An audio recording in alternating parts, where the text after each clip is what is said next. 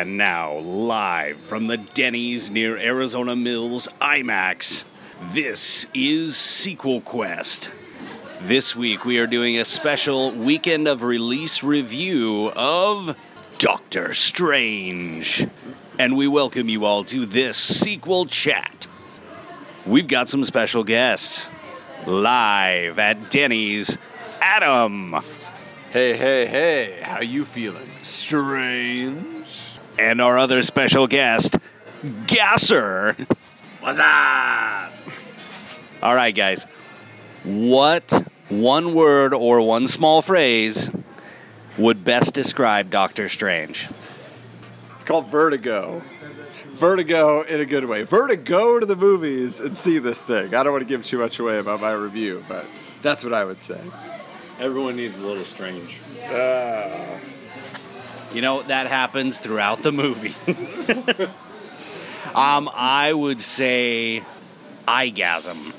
Okay. It is visually pleasing all the way through. Any more water, hot chocolate, any boxes? Yeah. Is there refills on that? Yeah. We need 2 boxes Two here. boxes. Yeah, 2 boxes. Oh, made it 3. No, yeah, 2 boxes.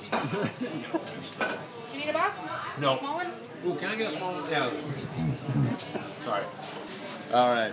It's going to be our loosest episode for sure. Right, we're just going fast and easy with this. Yeah. but we just saw the film. We literally just walked out of the theater seeing this thing. And the thing that I'll say about Doctor Strange is I feel like it was touted for a long time as something that was kind of going to go where no Marvel Studios film has gone before, and I think it really delivered on that. I think we'll get into more detail on that as we work our way through the plot. But the one thing I want to say is it's kind of an interesting. There's 2 boxes of yours. Awesome. Thank you much. So for me, for those who don't know, Doctor Strange as a character, he's been in the Marvel Universe for quite a while. I mean, he's an established hero. I personally have always felt that he was like the love child of Reed Richards and Tony Stark. If you go back to the 60s and look at their original designs, Tony Stark was like a tall, slender guy with a little mustache, and he's just kind of dark, and suave. And then you had Reed Richards, who was like the brainiac guy, but he had the white, side hair thing. I don't even know what you call that. Right. I mean, it's just the highlights. Yeah. But if you mash the them hair together, highlights. You got the Doctor Strange design.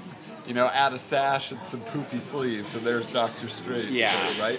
But I always feel like in the comics, he's never been a person that was he was never engaging as a character.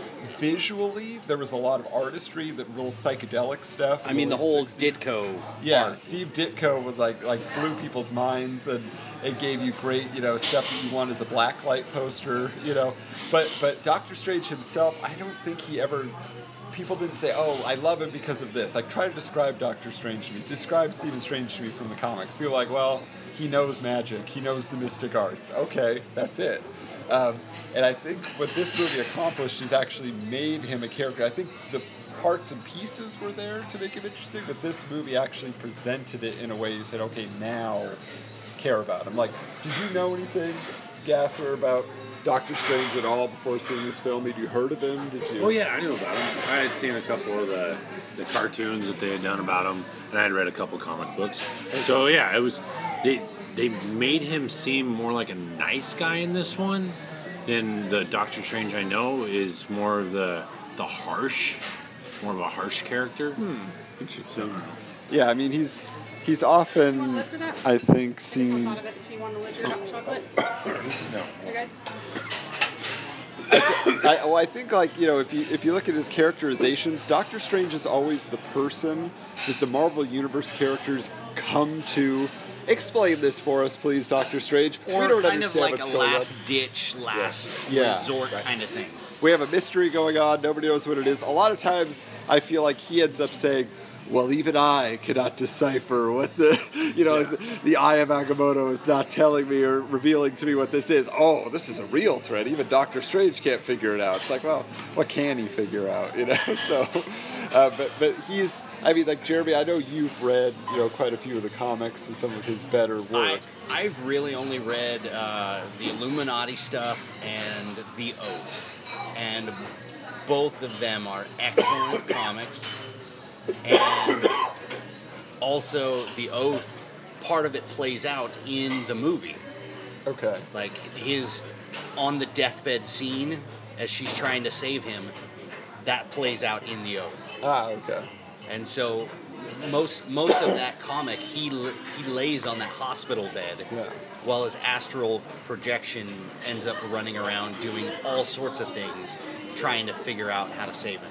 So they did bring some of the comics to life, and I will say that in this film, if you are a fan, again, visually of Doctor Strange, there's visual cues, his Sanctum Sanctorum, his cape, his Eye of Agamotto medallion, like all of those things appear in this film, and if you are a comic book nerd or just a general lover of the character in pop culture, you'll be very satisfied just from that perspective.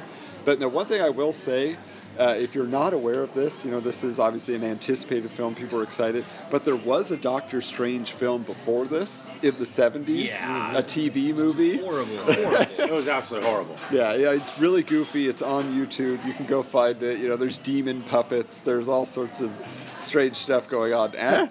Strange? Yeah. But this is, and before this movie came out, for the actor I always heard attached to the film, of all people, Phoenix. No, Paul Giamatti. Paul Giamatti. I'm talking like 7-8 years ago.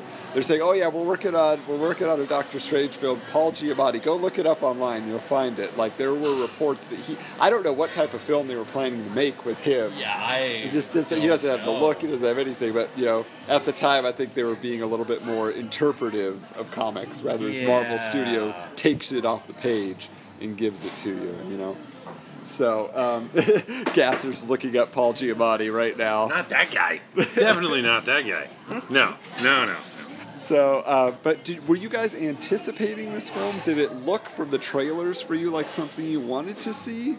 Or what was your thought before going I definitely saw the trailers, but it didn't turn out the way the trailers presented it. Okay. What did you think it was going to be? I thought it was going to be a lot more of a Marvel action opposed to a trippy, like LSD trip experience of pretty colors, or it's more of a like an Inception type dream than a Marvel movie. So they kind of combined Marvel and Inception and made Doctor Strange.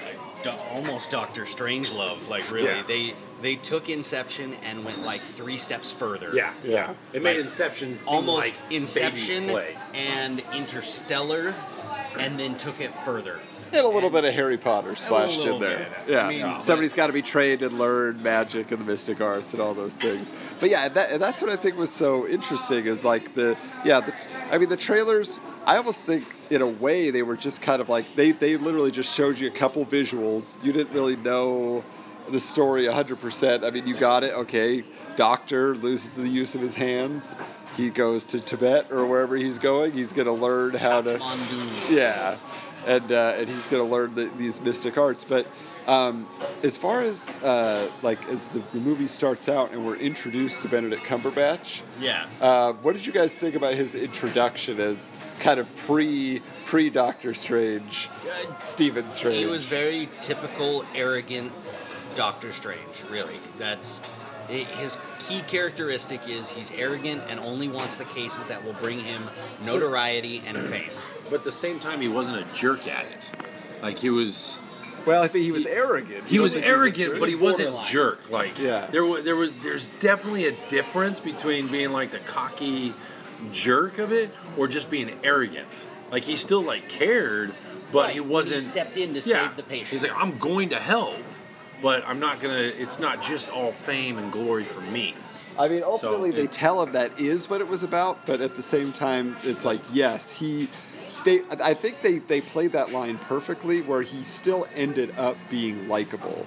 He Yeah. still managed to be like, you're like, okay, this guy has some issues, but we don't hate him off the bat, where he has to totally come full circle to be a hero. Right. I mean, that's the Tony Stark thing. Yeah. Like, Tony Stark came about because Stan Lee wanted to say, now what if I make this guy that is so incredibly unlikable, and I want to make people like him? Yeah. That was the thing. And so Tony Stark was born, and they played that out on screen very well. Yeah, and what I think works better in this film, though, again, if you go back and read like the introduction of Doctor Strange, the problem there is that you have the elements. You see, okay, he was sort of arrogant. He loses the use of his hands. Da da da da da. All that is there. The premise makes sense. But I never felt the emotion when I go back. And again, it was the 60s. It was very early days of kind of the Marvel style of writing. But I just never related to him as a character or his struggle or his learning. It was just kind of like, this happened, this happened, this happened. Now he's the master of the mystic arts and he's Sorcerer Supreme. Okay, thank you. And then you kind of follow him after that. In this film, I feel like they did a great job of saying, okay, he has people around him that respect him. He has people around him that have some caring for him. I think Rachel McAdams did a great job. I mean, yeah. I think she's a great, likable... For the small part they gave her, Yeah. she did very well. Yeah, I mean, it's all reactionary. All of her stuff is reaction to him being hurt, reaction to him being a jerk, reaction, to him showing his mystic powers to her. But she's so, she got a lot of laughs just on her elements and moments of being scared, right? She's a good comic Right. relief She- almost. Yeah. She had great timing with interacting with all of this stuff that's just out of this world, literally, interdimensional, and just she was there to be our surrogate as the audience, stepping into this world. Yeah. Now, also, I mean, for those who don't know the story, hopefully you're going to go see the film. You've seen the film before you're listening here because you're going to spoil some things. But the one interesting moment is that he, Stephen Strange, has some feelings for Rachel McAdams' character. He's inviting her to this dinner he has to go to. Well, they've previously been together, Right. so there's history there. Yeah. We aren't shown that history, but it's alluded to enough that we can follow along. We can see the ebbs and flows of he's so into himself and trying to fix his hands that he's completely ignoring her and calling her seeking for a charity case, essentially. Ultimately, in the end, after his accident. But the accident itself, the real interesting part there is that it was fun that they threw in a little, Captain America Civil War reference for us with Rhodey getting paralyzed. So that was very cool to be able to mention, that was a case he could have taken. He could have given Rhodey back the use of his legs, but chose not to because there's, like Gasser was talking about, there was no glory in that for him in that particular case. Well, and he said there were 50 other doctors that could do the same. Yeah, nothing for me there, right? It's not groundbreaking. Now, the question I had, though, he mentioned that there was a girl with something in her head to prevent schizophrenia. That was the last one that was mentioned to him. Did you hear that? And she got hit by lightning. I only heard part of it, and I have to there's rehear gotta that be because something to it. I was like, who is that setting up? I mean, is that like Captain Marvel way down the line? Like, who is this person that got struck by lightning? Well, it all kind of played a weird part because, his wreck was down a street. He had full control. It wasn't his car that had the problem. It was the car that he was passing. Came into his lane. Are you to sure? hit him. But he was looking at his phone. Right, That's he was what looking they at his made a phone, point to it. but he didn't jerk or Oh, any but he motion. didn't react He in didn't react. time. He got Okay. hit. Okay. Which that means the car came out of their lane into his lane, even though he was passing. After right after he heard about this case, about lightning, and then at the end of the movie, the special character that saw is a lightning god. So Interesting. there could be a lot more in play with all of that, but also. Wow. But also then wasn't the looking at chosen that. one can see into the future, has seen his future. So did she see his future before he was Doctor Strange? But she said she saw And possibilities. possibilities. Yeah. So if the car wreck wasn't forced, because that was one of the possibilities Yeah. of him becoming a mystical giant, pretty Yeah. much with. No, the- yeah, I the hadn't heart. thought about that. That'll So, be I interesting mean- to see. There's Gaster's theory. See if it plays out in, There's a lot. in There's the a lot there. sequel. There's a lot Yeah. there. Now, the other character you just brought her up. I went into this movie. Tilda Swinton is an actress for me that always creeps me out. She is like she's just strange. Big ears. Yeah. Big ears. Well, and it's even worse in this movie 'Cause she's- because she's bald. Like She's not got like tiny head, big ears. For me, it's more her eyes. She always has like dead eyes to me, and Yeah. that she There's no seems expression in her soulless. eyes. Yeah, No expression in her And so eyes. like that's why she always creeps me out. I think she was in Chronicles of Narnia, right? Yep. The second one, the first one, which one was she? Queen. Yeah, she was the ice queen. Yeah, it's like she was creepy in that, but then I don't know. Like, and I've seen her. There was that one where she played a guy and all this other stuff. I think she anyway. But I just like. So I went into this saying I don't know what it's going to be like, but the Ancient One character, this guru who is the one that she had so much personality. She was so warm, and I found that to be such an interesting choice. It was very different than what I was expecting, like the character to be. I thought she was going to be in it for a couple minutes. She would give him a few little maxims to live by. She would, just okay, learn this concept, and now you're done. Now you must learn on your own. But they really just made her someone who's like, we have to protect against this dark force that has this realm that wants to invade and take over our. it was literally universe. almost the exact same role as Morpheus in the first Matrix. That's pretty much the exact same thing. Well, and I have to tell you, in the trailer, the moment where, because Stephen Strange, when he's tried all these medical and other doctors to fix his hands, he can't get anybody to help him. They've tried every procedure, none of it works. He's got trembling hands, his nerves are damaged.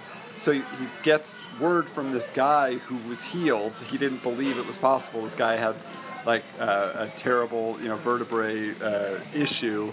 And he was somehow able to get back the use of his legs, finds that guy, he gives him the guidance. I went to this mystic person, essentially. I went to a spiritual person that taught me how to heal. So Stephen Strange goes there. He's arrogant.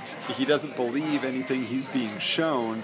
And to kind of humble him, the Ancient One smacks him in the chest and knocks out his astral form, which is very interesting. But what I found interesting about that is that he's experiencing all of that. He comes back into himself, right? And then she kicks him out. So it's like it wasn't something where she's like, okay, I'm gonna humble you and then you'll be my student. She's like, no, I don't want you here. Like it was. Right. It's almost like she was trying to blow his mind to the extreme to go, you can't handle this. But with him, the way it was is he realized the possibilities and he's like, this is what I need. Not, oh my gosh. It could have gone two ways. And it went the way that she didn't expect it to. Yeah. He wanted it to. He was wanting the door of what the possibilities were open when she's like, oh, you're only looking through a keyhole. Yeah. And you're trying to widen the keyhole. Why don't you open the whole freaking door? He wanted the door open. He wanted all the possibilities. And because he was a doctor, world-renowned brain doctor, he had the brain capacity or capability of processing all this knowledge. And when he went through the libraries, he's like, yeah, I read all these books. I have photographic memory. I can retain knowledge.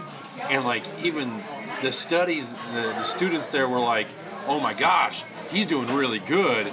But he's already built his brain capacity more than the average human, way more than even some of the smarter humans. He's a brain surgeon, and he's at the top in the world. And that's what he has to overcome, is because he already knows he can accomplish all these things, and that's what's in his way. She tells him, you need to stop controlling things and just basically allow them, to flow through you, and work. Now, the one thing I'll say about Benedict Cumberbatch in this, he has a lot of comedic moments. He's very much like like his cockiness that comes through a lot. He does a lot of joking, which if you're a Sherlock fan, it seems kind of weird to see him doing it this way. Not that Sherlock also, but he has awkward moments of humor in that.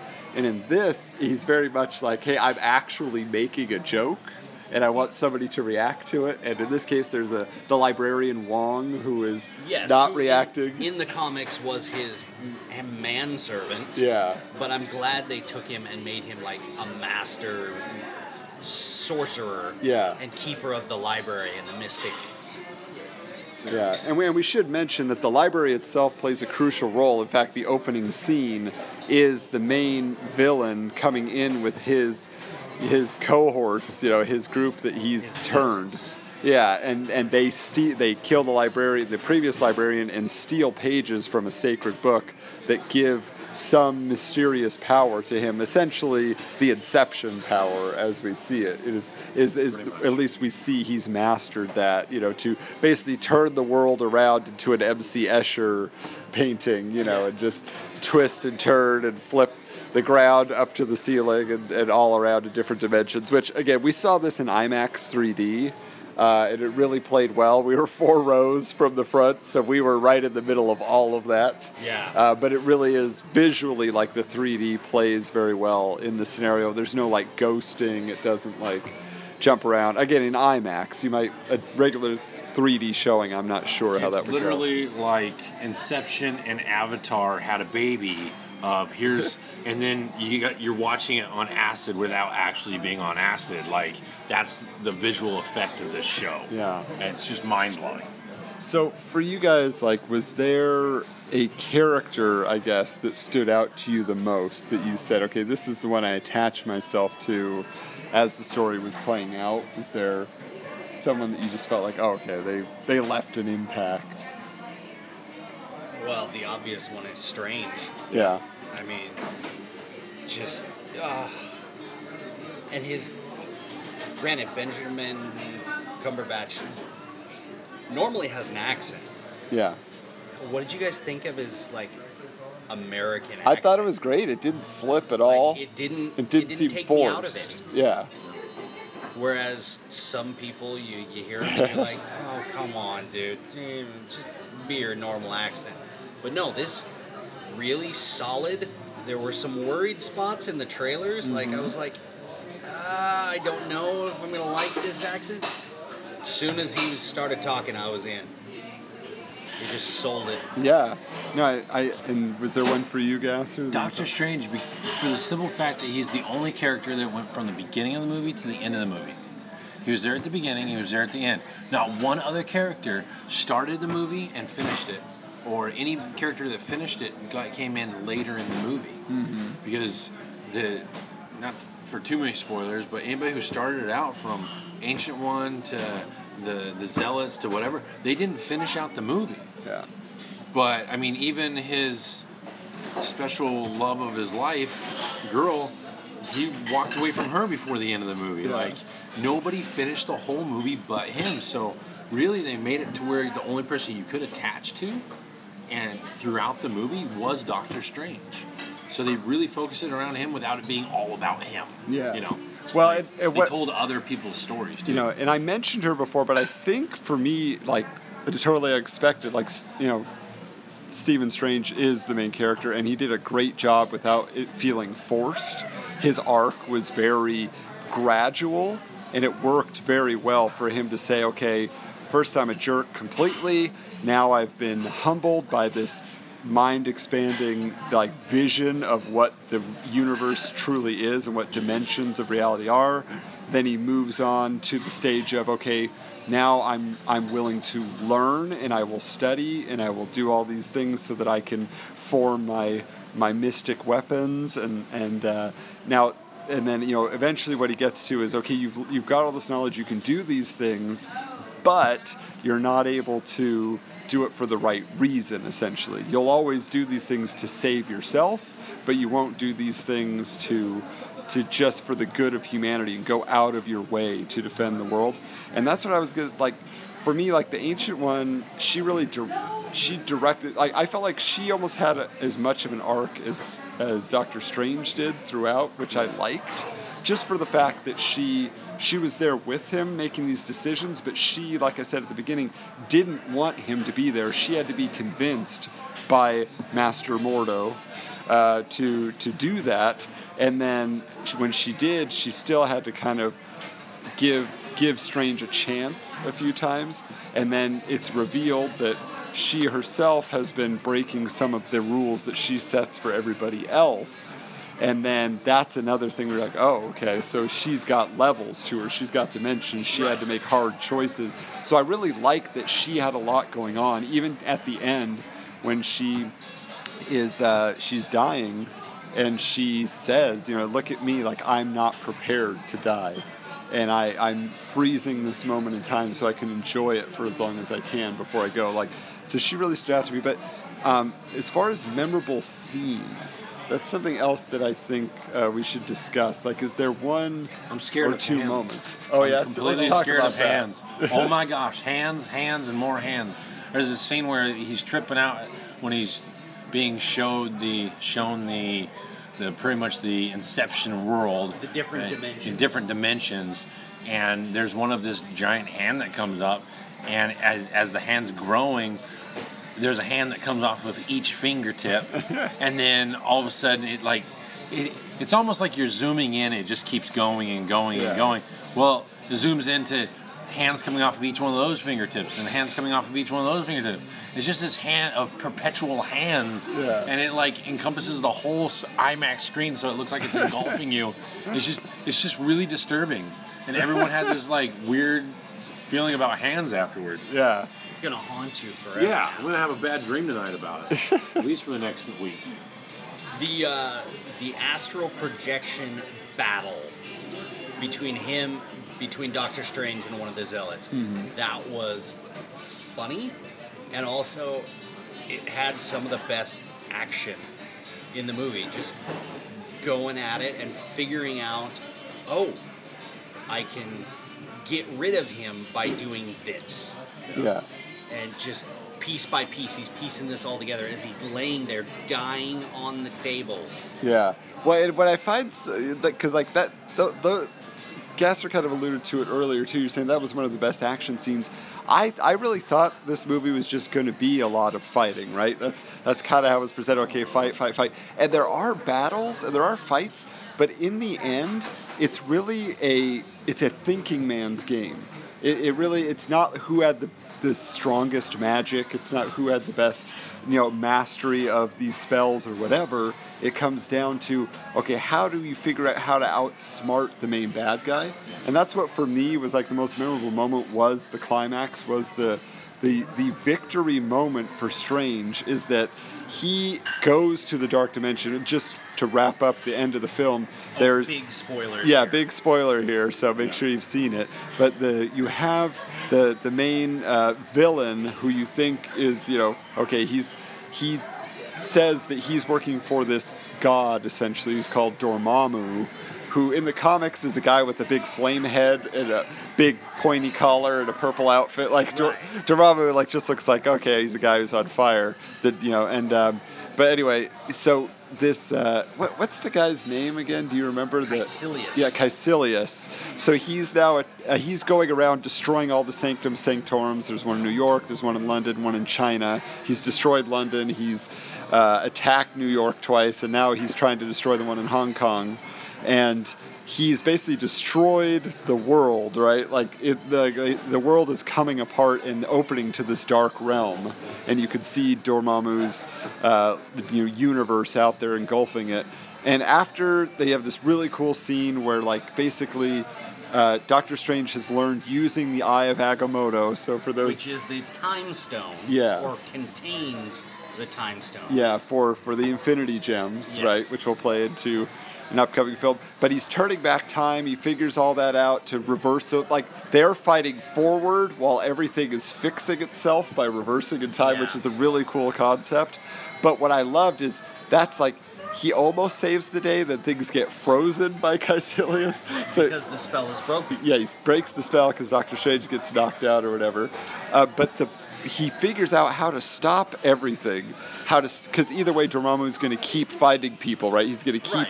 trying to get our realm, and he goes out to the planet, into the or into this other dimension, and he basically tells him, look, like I'm here to bargain with you, and He traps him in a time loop and essentially just Groundhog Days Dormammu Yeah. into just being strong-armed and saying, okay, fine, Yeah. let me go. And he kills Strange over and over again in all these different ways. But the thing is, it's not about it's partly his endurance, because he says, I'll hurt you over and over again, I'll kill you, you'll never win, and Strange says yes, but Pain and I are old friends, blah blah blah.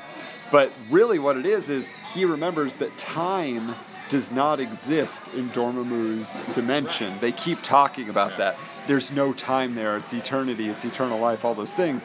So he figures out he doesn't understand what time is. So if I come in with this time spell that keeps looping over and over again, he will get frustrated, like Jeremy said, which is ultimately what happens.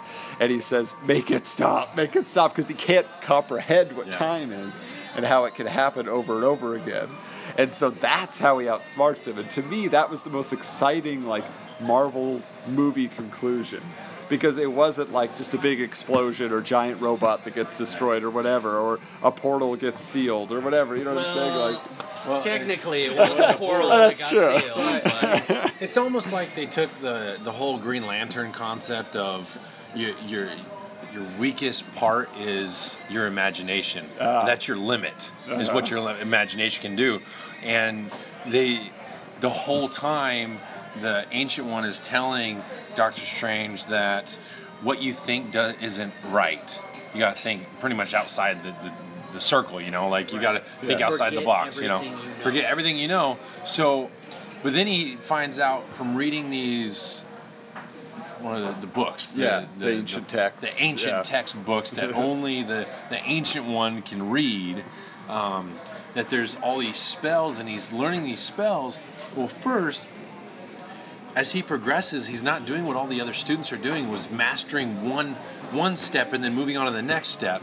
He was getting a tidbit of every step just to get him to the next one. He's like, well, I figured out all those, I can start mastering those as we go. Right. And throughout the movie, he'd get better at the steps that he'd done before, but he didn't dwell on it. He moved on to the next one. Yeah. So he already grew faster. So there was that part. And then, as he's reading the ancient text, and he tried the time turner the first time, everyone's like, oh no, there's the side effects. Yeah. Oh, here's all the bad things that could happen, right? Right. Well, he heard all the bad things from, they were called bad things, right? Yeah. From the librarian and his buddy. But at the same time, he ended up using those bad side effects as good things, because he didn't let the rules tie him down. Right, and that go back to what you said. She told him you have to forget everything, all of that. And at a certain point, they're having a fight, and Mordo is kind of like the second in command to the Ancient One, and he's like the warrior. This is the only way. I believe in this cause. I have to fight. and he's like blind obedience. Yeah. And he's like, but we just have to fight. We just fight them with our spells. And at a certain point, Strange is like, no, we don't have to kill them. We don't have to fight them all the time. He said, you lack imagination. Yeah. So there's a fight in the Sanctum Sanctorum where he starts using his imagination. Again, he jumps the gun. He learned this one thing, I can put you in the glass dimension. Yeah. And then it doesn't affect the world outside, so I'm protecting the world. But then Mordo says, no. That makes the bad guy more powerful. Yeah. I mean, he was using the little things he knew to their fullest, as much as he could. So glass dimension, bam! All of a sudden, oh crap! How did this happen all of a sudden? But at the end, he goes, well, I can't use the time turner because we're gonna get stuck in a moment. Yeah.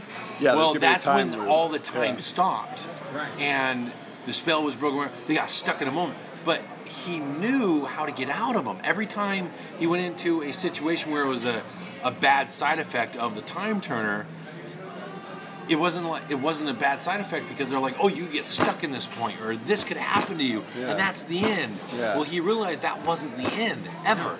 So he's like, well, if I got into it, I can get out of it. And he got out of it just as easy as he got into it. So he perfectly understood the time turner. He might not have known the full capabilities of it, but he saw everything that he knew about it. He understood everything about it, or at least was able to use everything about it.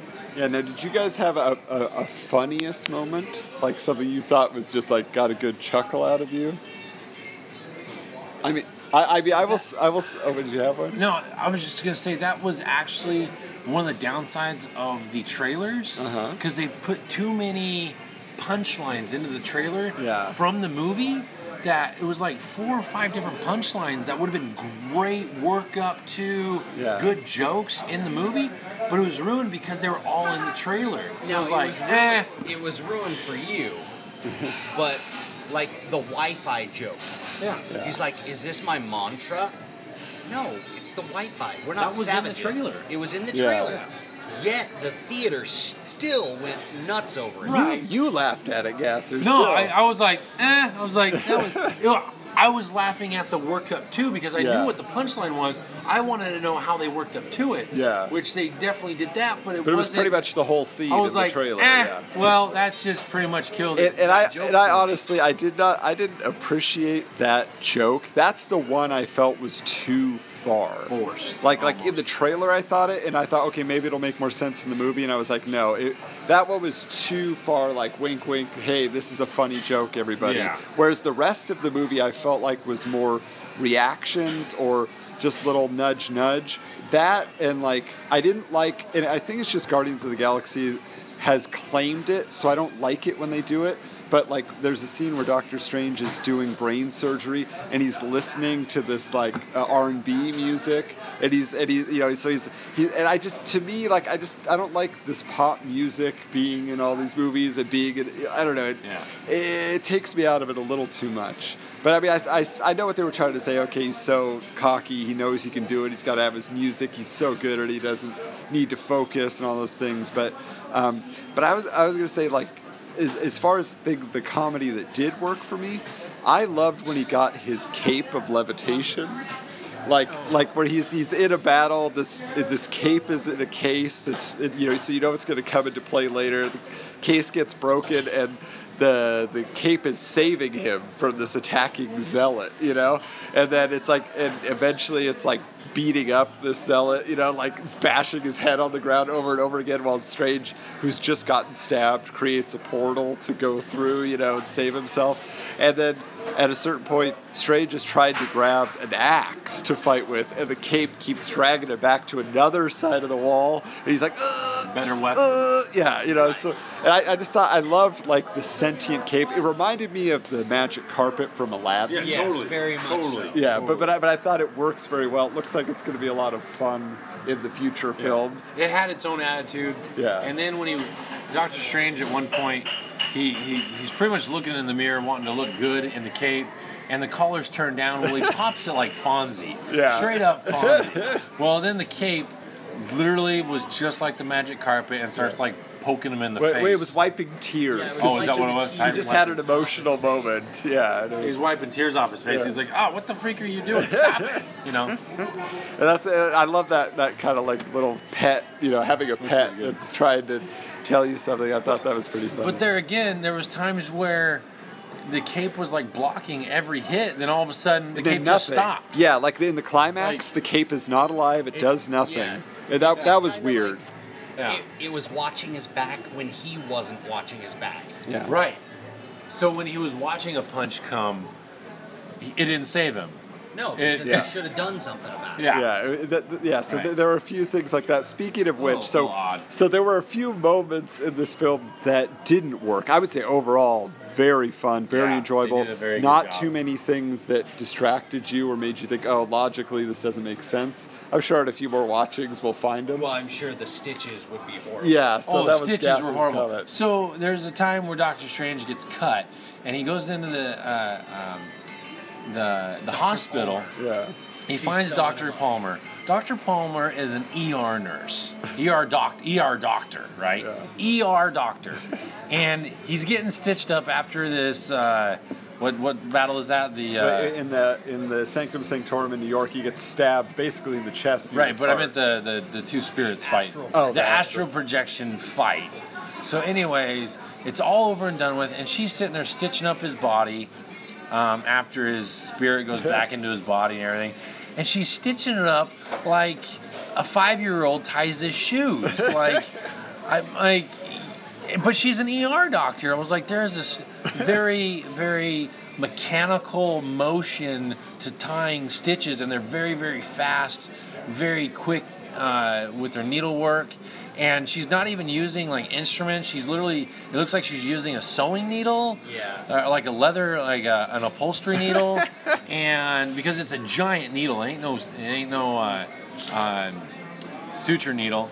And freaking, she's using thread that's like, I don't know what, like shoelaces, which is huge. And she's doing overhand knots, which is like she's like, oh, let's tie a square knot now. Or it's just absolutely horrible. I was like, oh wow, they really screwed that one up. She needed her medical reference library there as a refresher on how to do stitches. Now, in that vein too, for me, there's the moment when the Ancient One has also been attacked by, I keep forgetting his name. Say it again.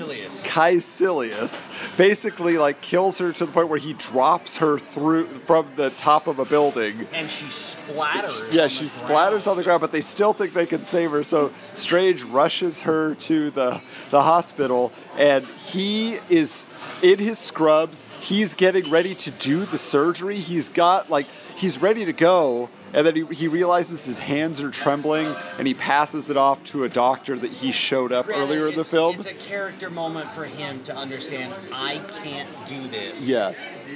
You're But going to have to. he is no longer a practicing surgeon. He does not work for that hospital anymore. He does not have the right to be performing surgery at all. And he was there, like, everybody was just going to let it happen. And I was just like, that just sounds procedurally. Right. Yeah, but I mean, like, legally. But I mean, again, it's his friend. I'm sure all those things. But I was just like, he's not allowed to be here. She was dead on arrival unless he did something anyway. I'll see there was a big gap there, a big gap. So she comes in, they're gonna do this surgery. He's like, I know I can fix this. As the doctor, even if he's there just as someone to give advice during the surgery, he could coax someone through this surgery perfectly fine. He has 100% confidence. Every situation he's heard about or every case he hears about throughout the movie is literally split-second decision. I can save this person, I can't. He brings her in, they do the x-ray, whatever. He knows he can save her. And right as he's about to do that, Ancient One kicks him out of his own body, and they go have this spiritual thought when it's like, you know what? He could have saved you, but because you wanted to have this last moment, you pulled the one person that could have saved you away from your body. Now, granted, she says multiple times, I've seen into the future, But can't see past this point. but can't see past this moment right here. We're getting audio interference from the dark dimension. Dormammu does not want us to discuss this. Dormammu does not approve. So, right, couldn't see past that moment. But if he could have saved her, right? What if she didn't want to be saved? She had spent enough time over the years. She's like, you know what?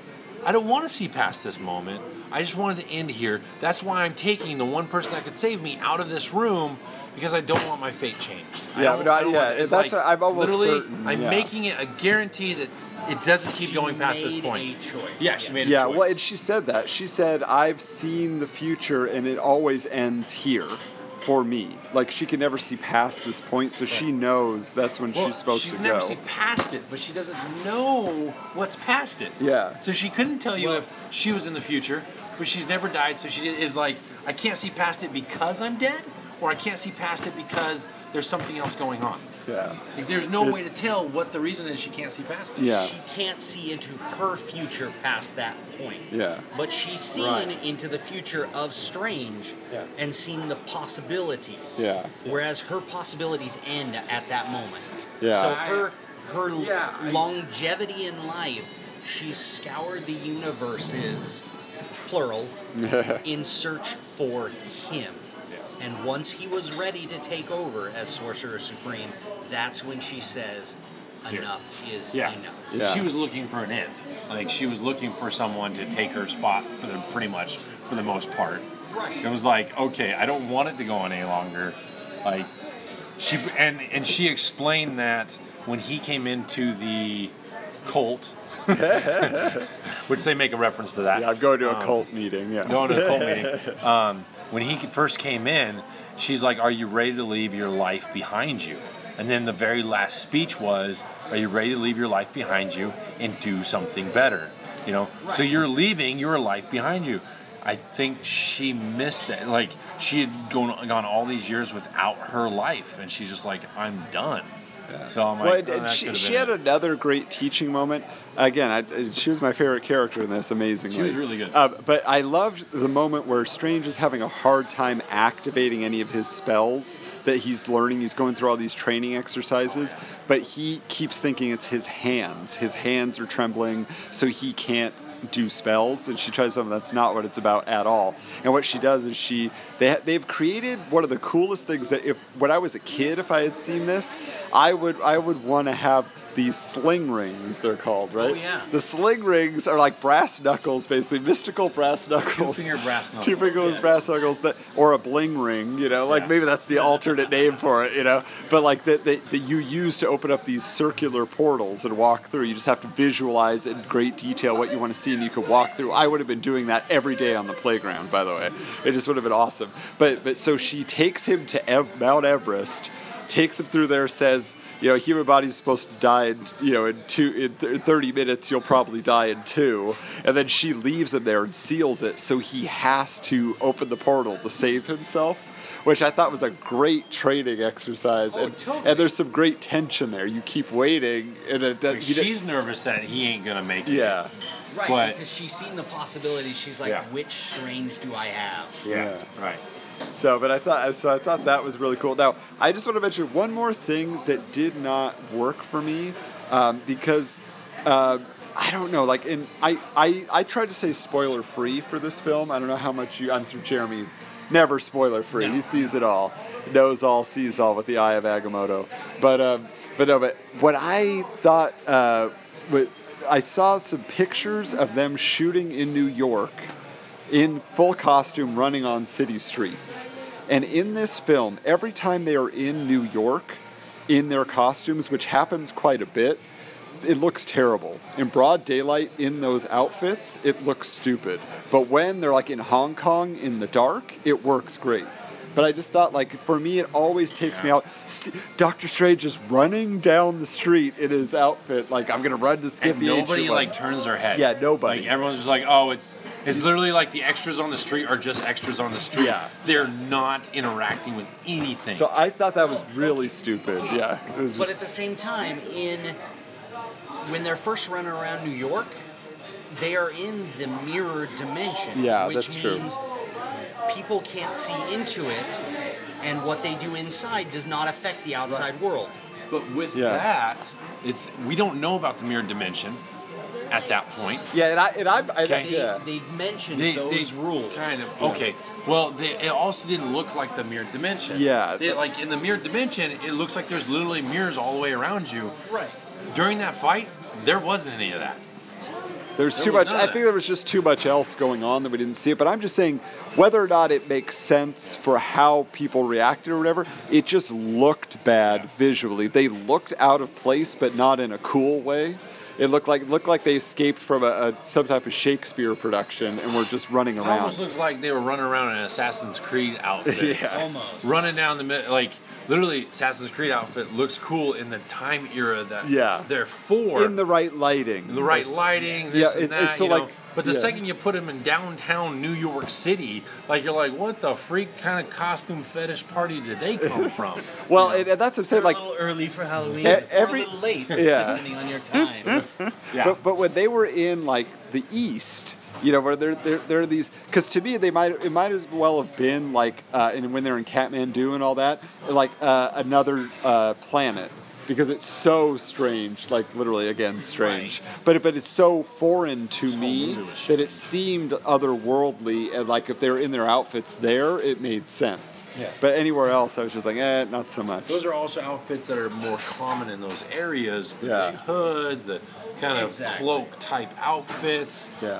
the draping clothes. America, that's not a thing that is even common, not our culture anymore. So, but they're also looking at a temple or a cult from ancient times coming through the ages, and it's in a foreign country where it's at, so they're going to dress as the foreign country dresses. Yeah. You know, so. So, I mean, as you walk away from the film, is there any... Did we lose it? No, Oh, we're still good. going. Okay.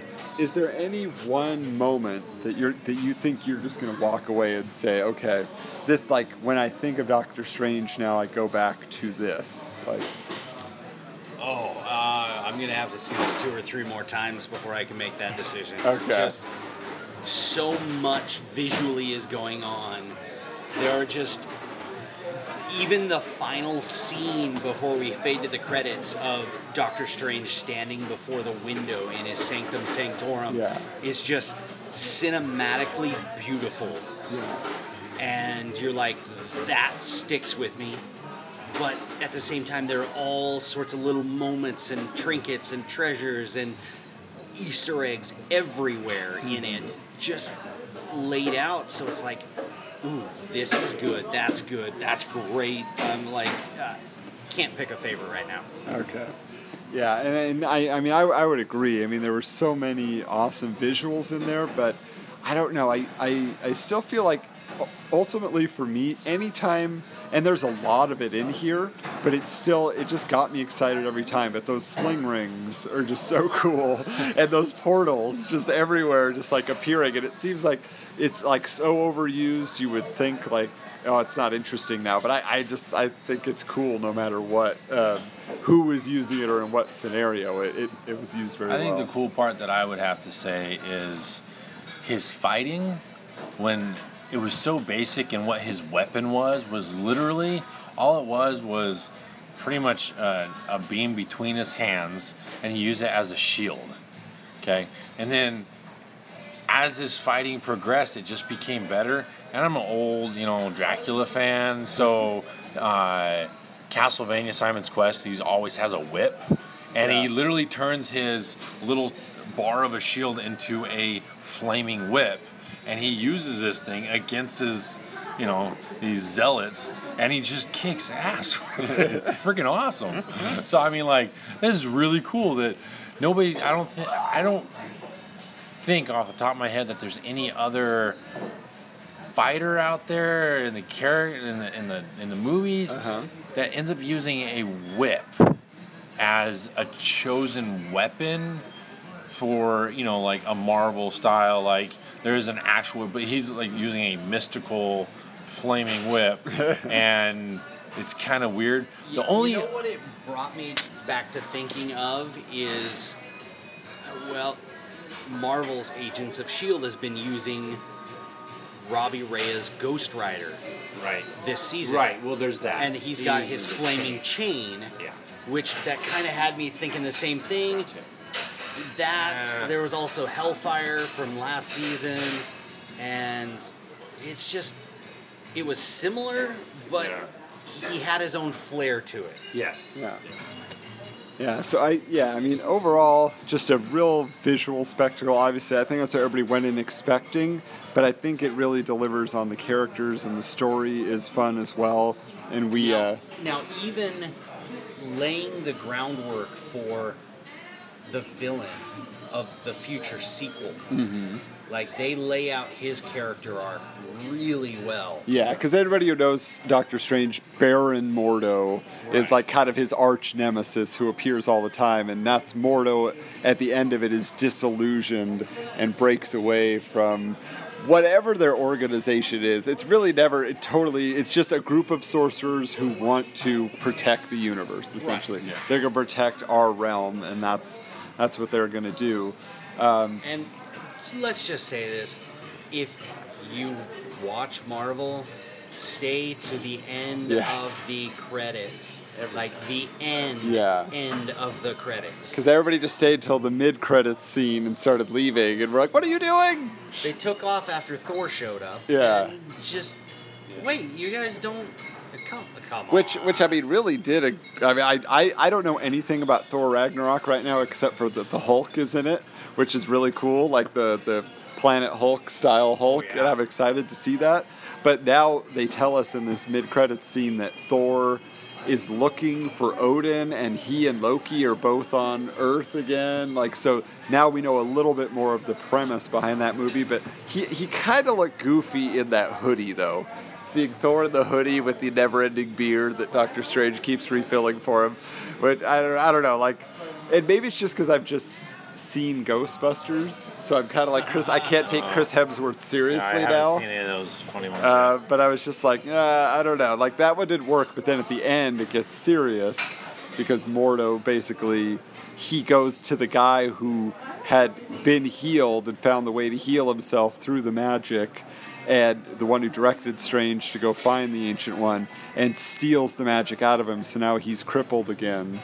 And says, I figured out the problem of the world, and that there's too many sorcerers. So now you know he's going to be out there trying to steal everybody's powers. Yeah. Pull a Darth Vader and get rid of all the Jedi. Yeah. So, but yeah, I mean, I hope everybody's going to see this, because this is like a new bar. Fun fact, the person who played Dormammu was Benedict Cumberbatch. So he was doing a smog from... he did the motion capture. He didn't do the voice. Oh, There really? was an uncredited British actor who did the voice for him. Oh, interesting. Yeah. Okay. Well, and the one thing that we did see also in the credits was that there was a magic coordinator listed, and Jeremy said he found out the origin of this guy. I saw an article today that apparently they were looking on the internet trying to find ways of how to coordinate their hands and make it look like they were actually doing magic.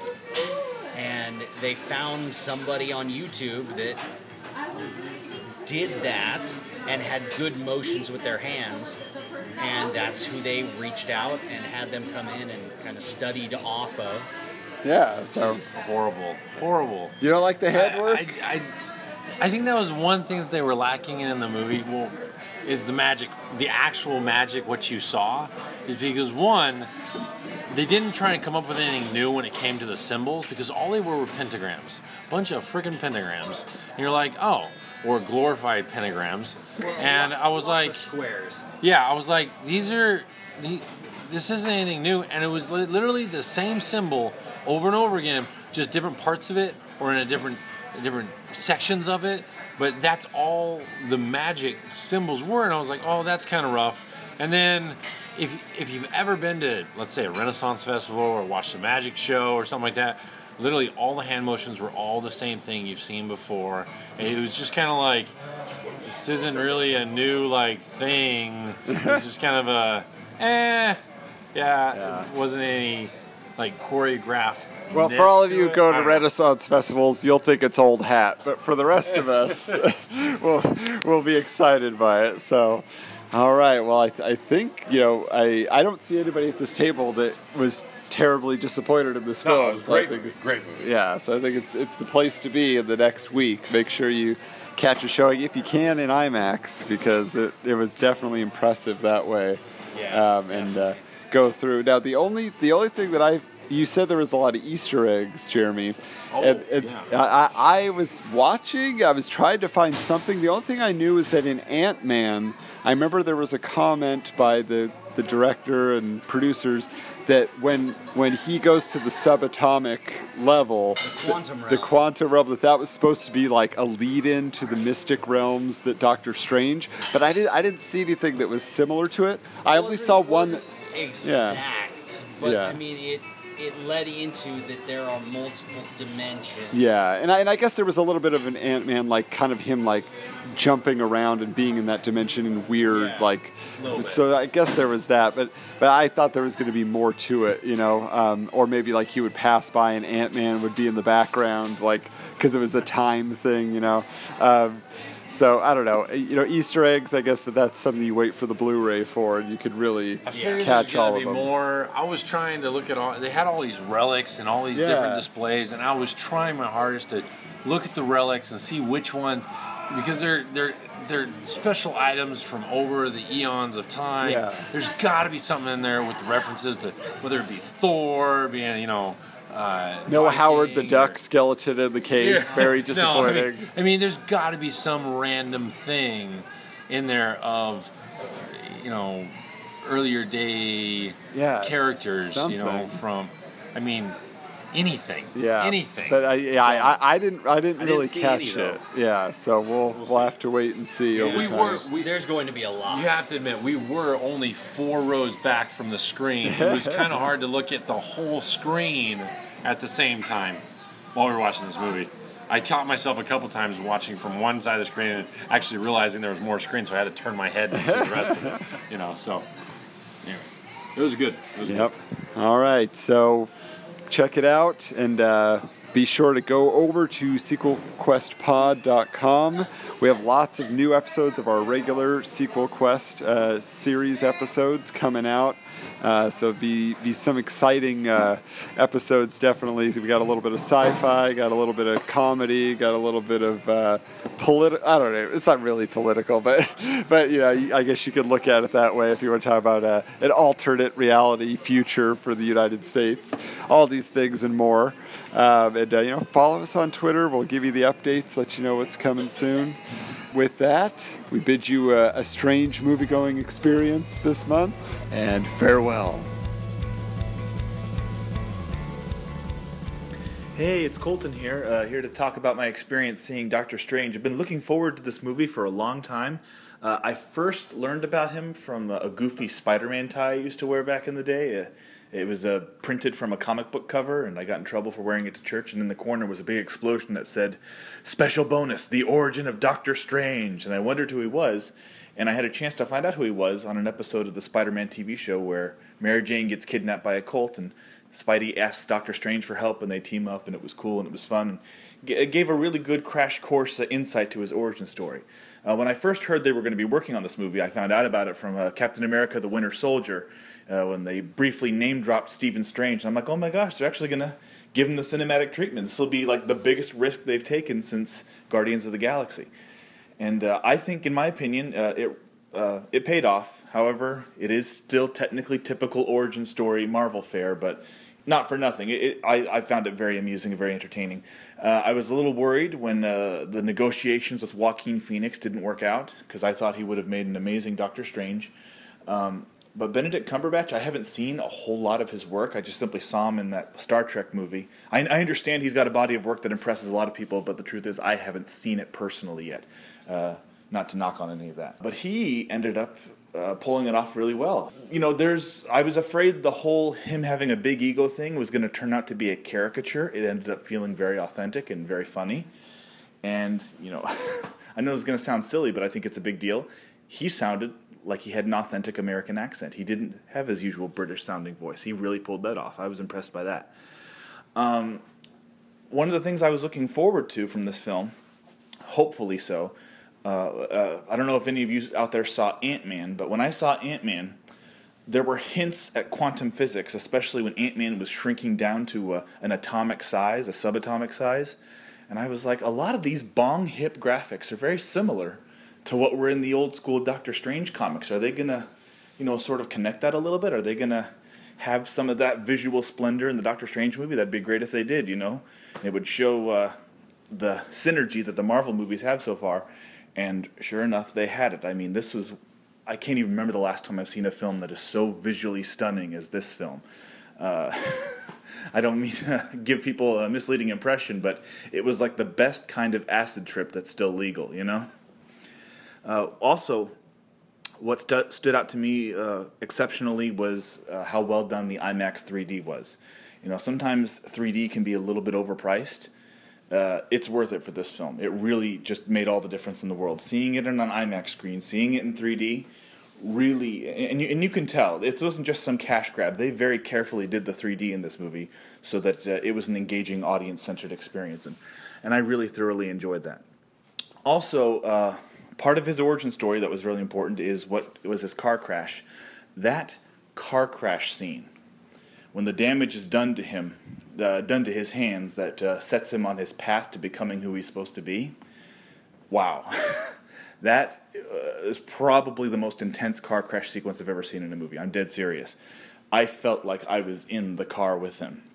You can't say that a lot about Hollywood films. That is a triumph of direction when you can do something that's... Because how many of us have seen car crashes over the years in movies? I mean, we just see them all the time. Okay, most people would agree the French Connection basically set that standard, and that was over 40 years ago. But this film, just wow, that's a triumph of direction when you can actually do something as seemingly benign as a car crash on screen and just make it so visceral. Also, what stood out to me was, and I guess this is more of a criticism, but I guess it's half an observation. Rachel McAdams' character. Yes, she did have an important organic part of the story, but man, did it remind me so much of the performance that Natalie Portman gave in Thor, where, yes, she's a well-trained doctor who's important to the story, and they provide an important service to the plot, but that's secondary to them being a love interest who's just kind of there on screen when needed. And, that kind of bothers me. Sorry, I just feel like in movies you shouldn't have a love interest just for the sake of having a love interest. You really need to have them be an integral part of the plot. And I feel like I could have just used a little bit more of her in that degree. And also, a huge thing that stood out to me with this film was the finale. The finale was ridiculously creative. Yes, there's lots of action and stuff and lots of Inception-y moments, and I can't even begin to describe the visual splendor that I saw in this film. But I loved the creative way that Doctor Strange fought his final battle, and he was able to do it in a way that will not leave audiences bored. It was every bit as climactic as you'd hope it would be, but he did it without throwing a single punch. He did it basically by mind-screwing the final villain, and that was just genius. That is an ending that is going to be talked about for many years to come, in my opinion. As for the post-credit scenes, they're not the greatest ever, but boy, I guess we're free to talk about spoilers. I thought that was pretty cool that Doctor Strange has basically taken up his mantle that he needs to defend this realm, even to the point of, if necessary, expelling other people from the realm who don't belong here, even if they're not all that bad. And having Thor show up and having Doctor Strange basically tell him, "You're no exception. I need to help speed you on your way." I found that mildly amusing. All throughout the film, and before I even saw the movie, I kept on wondering about Baron Mordo, because, spoiler alert for anybody who's even remotely familiar, you know that Baron Mordo doesn't stay good forever. He's basically like Sinestro in Green Lantern. You knew even before the end credits that something was going to be revealed to show that he's not going to stay a good guy forever. And anybody who knows the career of the actor, Chiwetel Ejiofor, knows that he can play bad very, very, very well. And I kept wondering throughout the film, how are they going to have Baron Mordo turn bad? Because all throughout the film, he was a complete diametrical opposition to the dark arts. And all throughout the film, and if you read the comics, part of what makes him turn bad is that he embraces the dark arts. And so I kept wondering, how are they going to pull that off? And the logical journey and the logical steps that he goes through in order to turn bad doesn't involve him in the Marvel Universe embracing the dark arts. They've chosen a different philosophical path for him, and I found that very interesting. And I know this is very simple and very nerdy. All throughout the recent Marvel movies, I just love it after the credits when they say, "So-and-so will return." I'm sorry, I just get such a thrill from that, The end of Civil War, Spider-Man will return. Forgive me, I'm really hyped up on that. If you were to ask me to give the 1 to 10 rating, I'd have to give it a 7.5, because the visual splendor that I mentioned before is just the biggest takeaway, and that's not something I think is going to die down with the hype. I think I'm going to really be loving that for a long time. But I got to be honest, the narrative flow, and a lot of people at Marvel agree with this, they've admitted this, that a lot of their origin stories have a very similar arc to them. There are just so many story beats. I honestly can't wait for the honest trailer for Doctor Strange. I just know they're going to satirize how similar Doctor Strange's origin story is in terms of the beats to Thor, to the original Iron Man, maybe even to a small degree the original Incredible Hulk film. The one from the MCU, not Ang Lee's version. But yeah, there is just some very familiar beats there that kind of had me know where everything was going. There was one moment in the film where I was just kind of cocking an eyebrow when they said, "Oh my goodness, he's destined for this," and I'm like, "Well, of course he is."